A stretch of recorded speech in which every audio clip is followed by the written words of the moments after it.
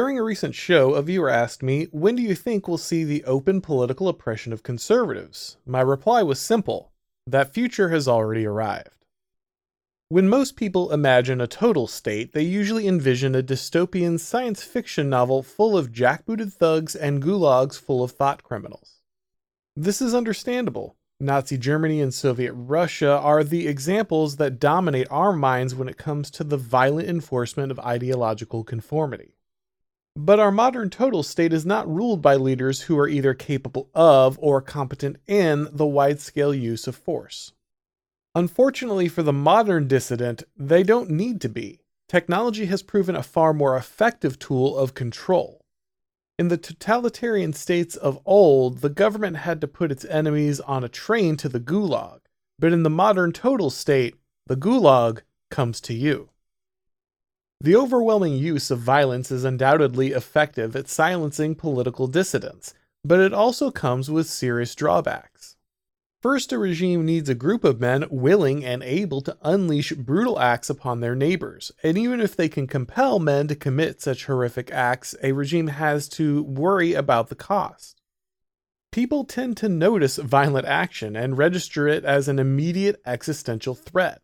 A population is far more likely to take action and defend itself against horrific violence than the slow and steady technological suppression wielded by our current elites. A ruling class also has to be concerned about the optics of widespread violence. It can be difficult to sell particularly heinous acts to the more moderate segments of your population.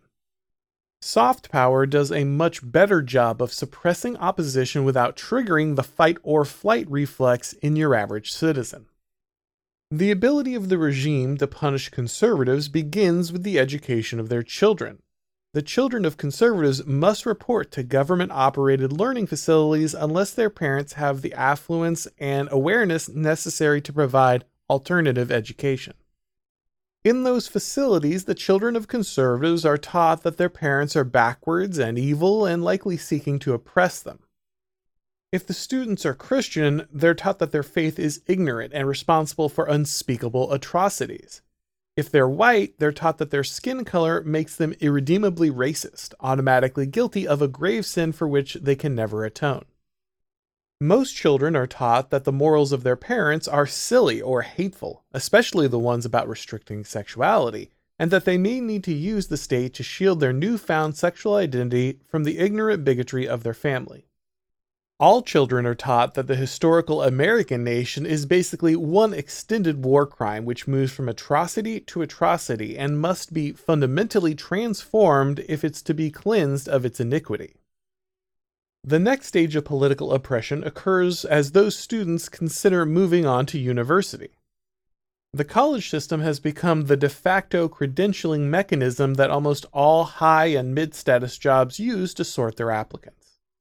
These progressive seminaries actively discriminate against conservatives by forcing applicants to write admissions essays that essentially serve as statements of faith, requiring students to find creative ways of expressing their total devotion to woke ideology.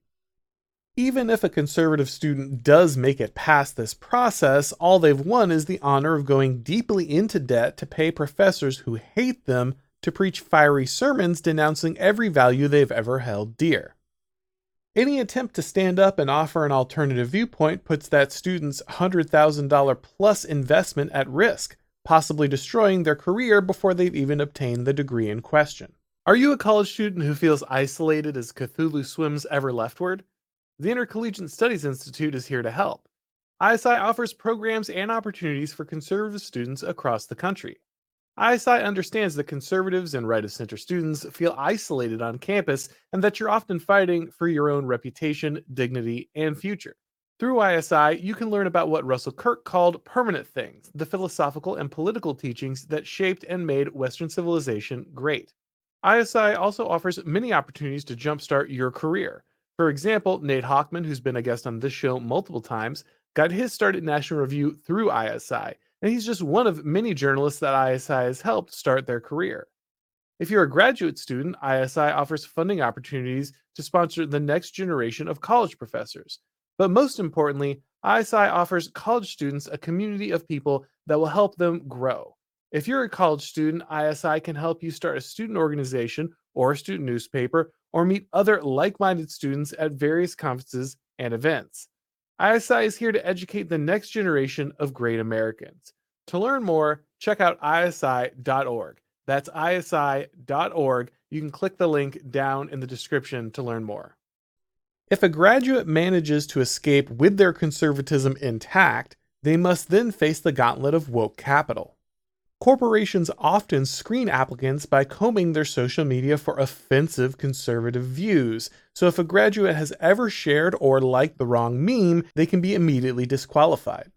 Publicly announcing support for the wrong political candidate or opposition to the current LGBTQ+ cultural jihad is essentially a career death sentence. If a conservative does get hired by a large corporation, they will endure endless hours of political indoctrination. Companies now spend tens of millions of dollars on programs designed to attack those who are straight, white, Christian, or male. The conservative will also need to be on constant guard because any expression of their values or norms will be construed as a hostile work environment. Corporations are required by law to staff their human resource department with woke political commissars who vigilantly observe their charges, ready to purge any individual suspected of wrongthink. The beauty of the system is that constant indoctrination and well-crafted incentives are just as, if not more effective than direct violence on behalf of the regime.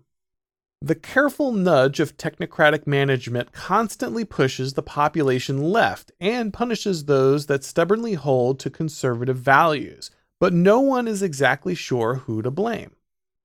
The distributed organization of our ruling elite makes it difficult to hold any specific person accountable, and the gradual nature of their social engineering makes it difficult for popular resistance to coalesce.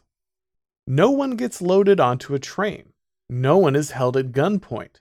But the population still understands that resistance will cause them to be labeled low class and make access to the good life incredibly difficult.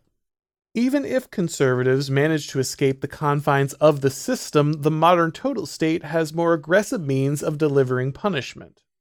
Conservatives can be demonetized or banned from social media platforms for having the wrong opinions.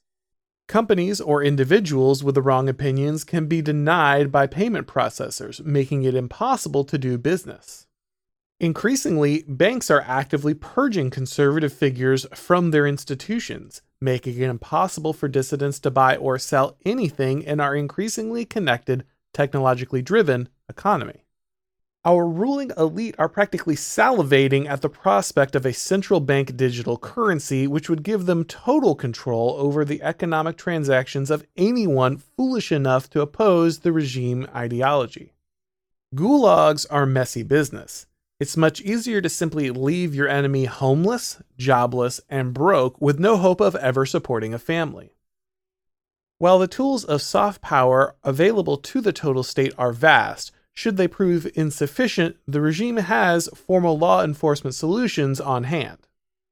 The FBI now regularly persecutes pro-life protesters, surveils traditional Catholic masses, and threatens parents who don't want their children to be groomed by the school system.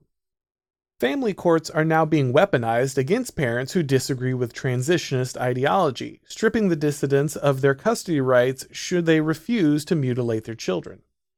Self-defense has become functionally illegal in cities like New York, where stopping a crazed homeless man who is threatening your subway train could end in your own incarceration. Free speech has become a punchline, as men like Douglas Mackey have learned.